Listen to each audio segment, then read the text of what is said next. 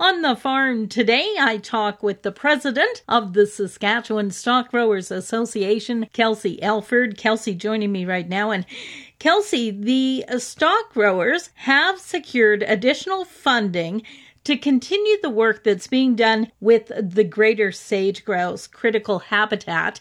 Yes, we have, Gwendolee, and it's a excellent continuation of the funding that we had in place for the last few years. And going forward, what the SARPEL funding does is it marries species at risk and grazing livestock with proper range management.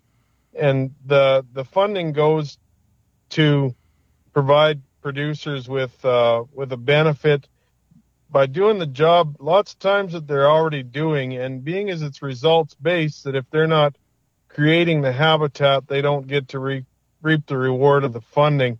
The funding is mostly focused in the southwest part of the province. That's one of the stipulations with some of this funding is it's localized to one area.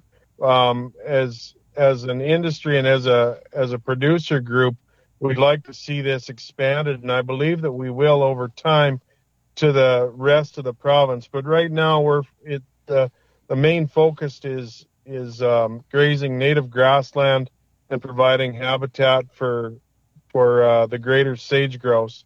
We're on the northern fringe of their habitat, and the greater sage-grouse used to be quite plentiful in the early 1900s, and over the years, their population has been depleted. And what SARPEL does is it's a results-based agreement with the landowner to graze that land properly to create the proper habitat that it's going to take for the greater sage-grouse to thrive while maintaining that land by grazing livestock.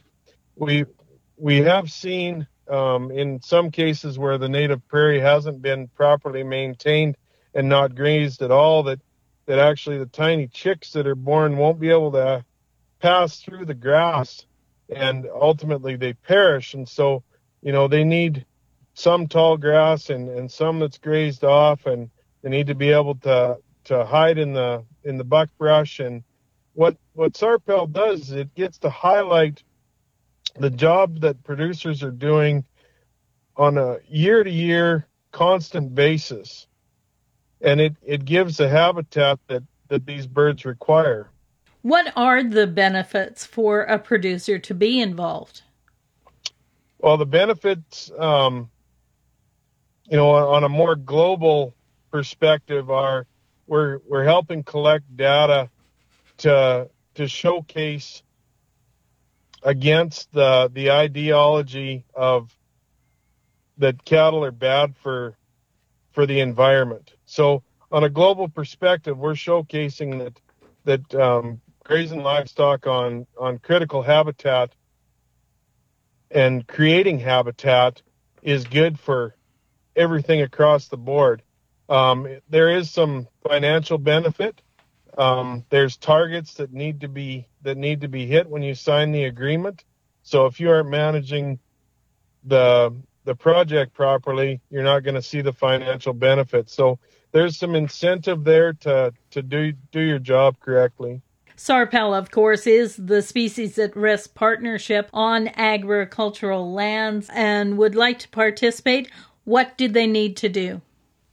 The simplest way, Gwendolee, is to get on the phone to Saskatchewan Stock Growers, talk to Chad McPherson, get on the website, request information that way, call any of the directors that are on, that friends, neighbors on Stock Growers, and we'll point you in the right direction.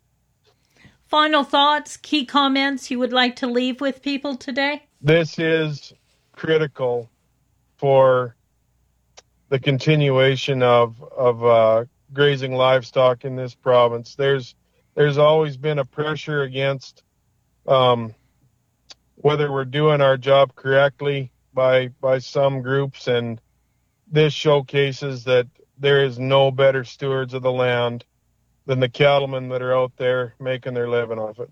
That's Kelsey Elford, president of the Saskatchewan Stock Growers Association.